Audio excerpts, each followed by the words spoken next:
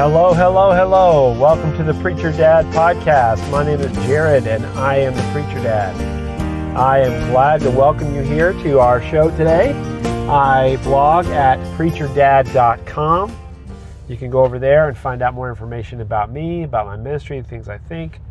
I'm trying to do a better job of writing this year on the blog. But today, you got the podcast. Congratulations. Thank you for listening. Thank you for tuning in. And, there's an awful lot of turmoil out there in the world. An awful lot of just crazy things happening. And we're going to talk about those. But first of all, before we get started, I want to ask you, how do you make a waterbed more bouncy? You add spring water. Yeah. Right? You add spring water. My wife gets angry that I keep introducing her as my ex-girlfriend. That was a pretty good dad joke too. I like that one. That's funny. I've never done that to my wife, although I did know a guy once that introduced his wife as his first wife. This is my first wife. Of course, she was his only wife, but it's still kind of funny. And she would slap him on the shoulder and say, "Stop it." But we need to take a second and remember that even when Russia has invaded Ukraine and has officially declared war now on Ukraine, dad jokes still exist. We are still allowed to laugh. That's for sure. Folks, if you've been watching the news as I have, there's just been an awful lot of things going on. All of a sudden, let's go, folks. I'm on the way home. And people are not watching the green lights that are in front of them. COVID restrictions are passing away now because all of a sudden we now realize that the science indicates that it never worked. And they never made a difference. Johns Hopkins University published a study where they examined 246 studies that their conclusion was, after analyzing the data from these 246 studies nationwide on the effect of COVID restrictions, masks and mandates and lockdowns and everything. Basically, they concluded. Now, this is Johns Hopkins University. This is not InfoWars or some other ultra wacko kook group. This is Johns Hopkins University concluded that all of those restrictions made almost no difference at all. It was 0.2% made a difference. So, we've endured all of these crazy COVID things for no good reason. It didn't really have any impact upon the COVID infections or anything. It's shocking, stunning. And of course, that is big enough news, in my opinion, but it's overshadowed by even bigger news that Russia is now declared war on Ukraine. And people now begin talking about World War III.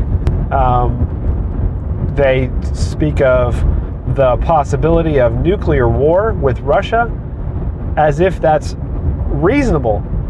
I mean, that was kooky conspiracy theorist stuff last week. People were going, "No, that's crazy. That'll never happen."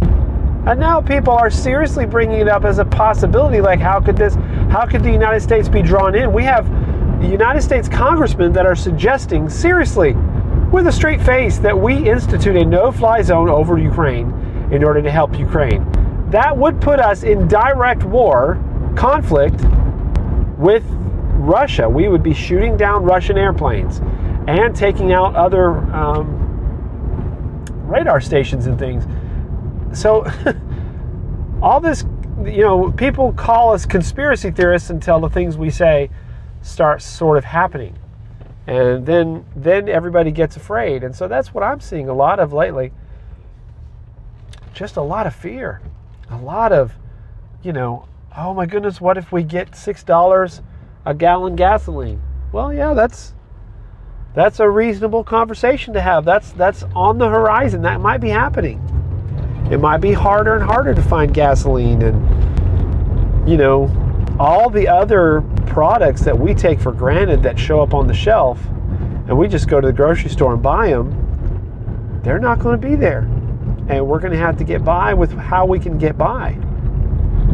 But folks, I really feel like we need to take courage. In the first chapter of Joshua, the book of Joshua, chapter 1, God told Joshua, be strong and courageous. He told him like 3 different times. And then the children of Israel said the same thing to him once. Hey, just be strong and courageous. Come on, man. Hey, it's okay. Now look, Joshua was a mighty hero in the Bible, a man of great faith. And if he had to be told 4 times in one chapter to be strong and courageous, if he needed encouragement that often, well, certainly I need it plenty. And maybe you do too.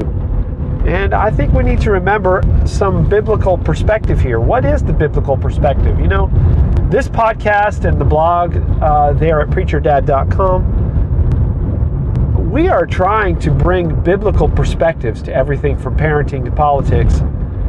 And what is that biblical perspective in this circumstance? How is the believer supposed to see the things that are occurring and are happening in the world? Well, number one, we need to remember who's in charge. And it's not the President of the United States. It's not the President of the Russian Federation. It's not the chairman of the Communist Party in China. It's not the supreme leader in Iran. It's not the Prime Minister of Israel, the Prime Minister of Great Britain, even the tyrant in Canada. He's not in charge either. The Lord Jesus Christ is in charge. He has not fallen off the throne because a power-hungry dictator in Russia decides he wants a little extra property, a little extra resources, decides to do something crazy and stir things up. Jesus hasn't fallen off the throne. Jesus knows exactly what's going on. He knows exactly what to do.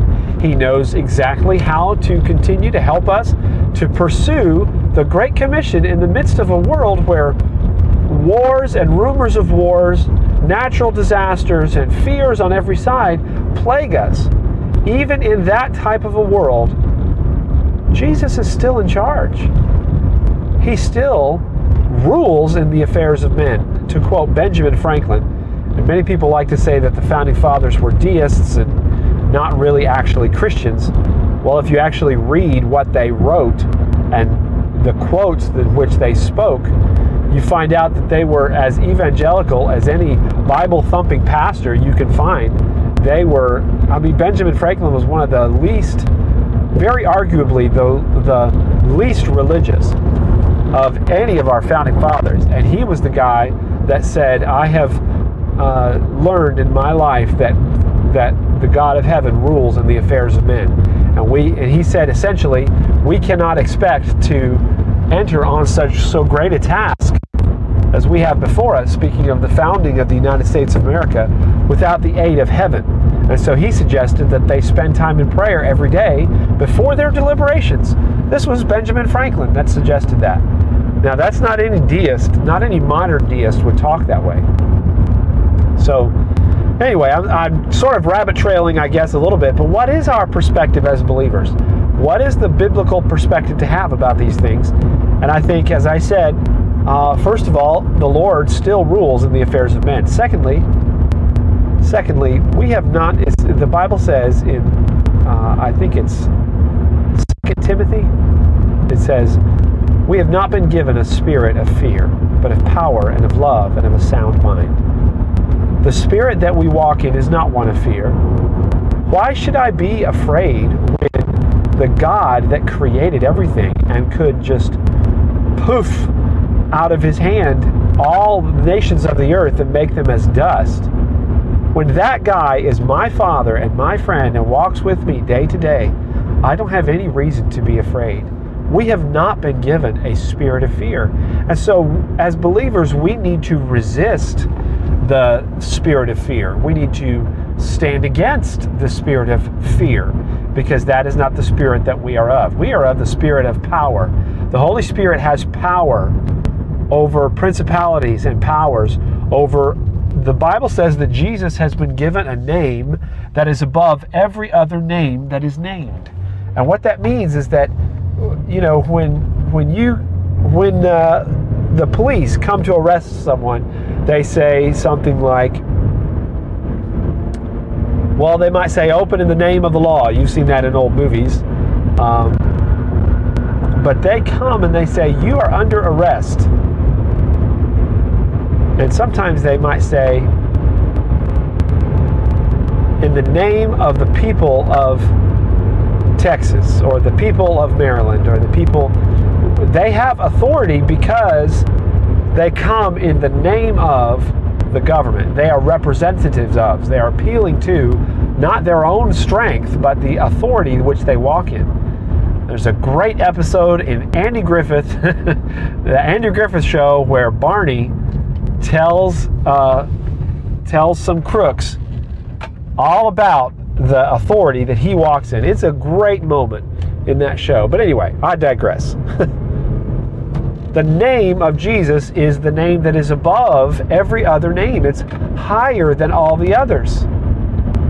So he has more power than any other power in the earth. Whether that is powers physically, which we can see and touch and experience, or if it's spiritual powers, which we cannot see or touch, but still experience. Just because we can't touch it doesn't mean it doesn't exist. The wind, we can't see the wind, but we can experience and sense the wind. It has an impact upon us. The spirit world is the same. But all those spirits and principalities that are out there have no right or authority over Jesus Christ. He is the ultimate power in the world. And we've also been given a spirit not only of power, but of love.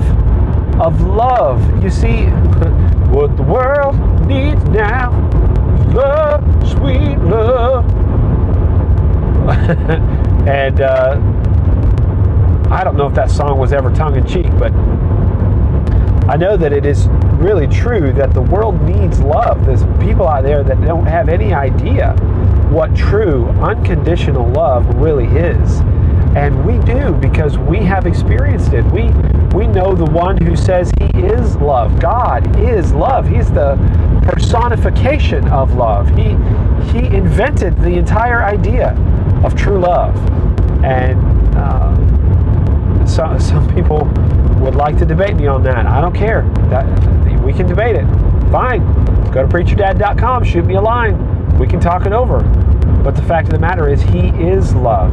And we have true love. We have sincerity.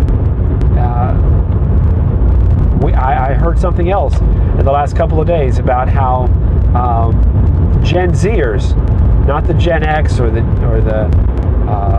millennials, Gen Z, they really want someone to talk to, but they won't open up and expose or reveal their pain until they believe you're sincere. And if they believe that you are sincere, if they believe a person is sincere and genuine, they will open up to that person no matter their age, no matter their background.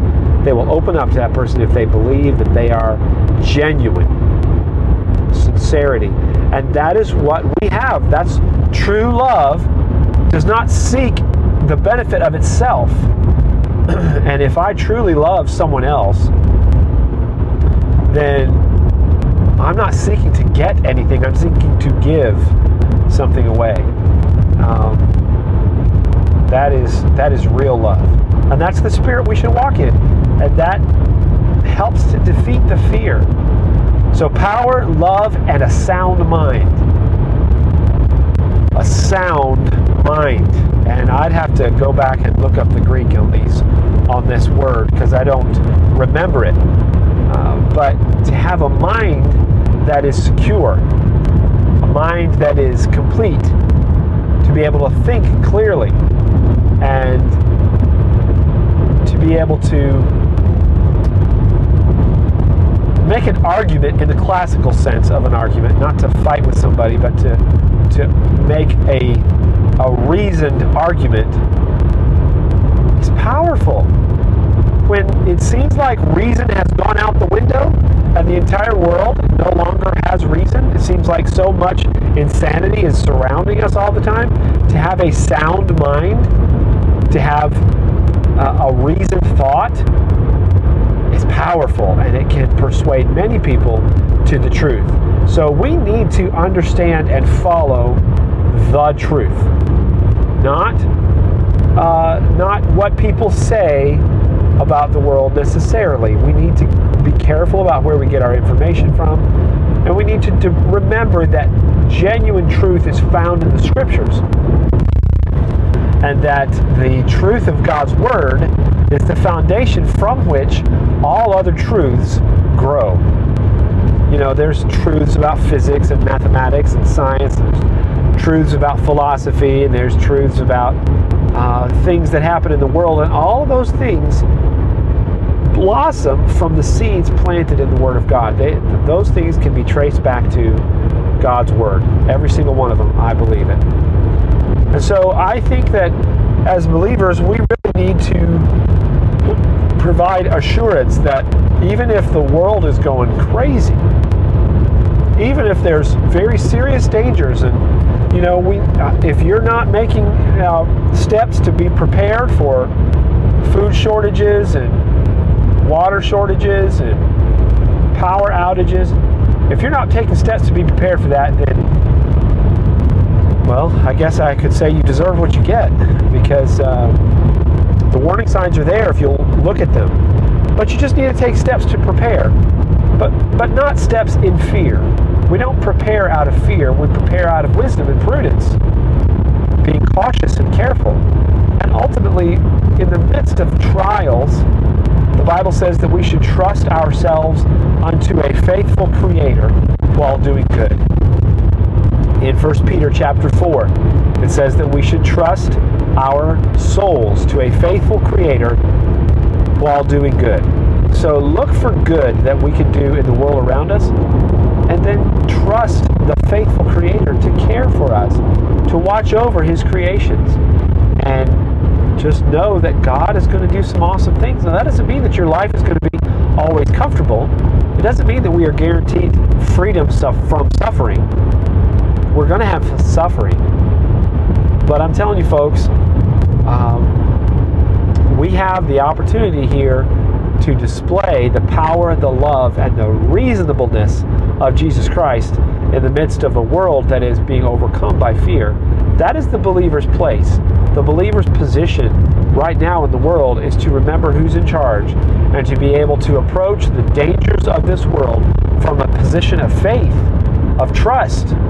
Some people in our society want to look at faith as a crutch, as a weakness, and actually it is the thing that makes sense of the world.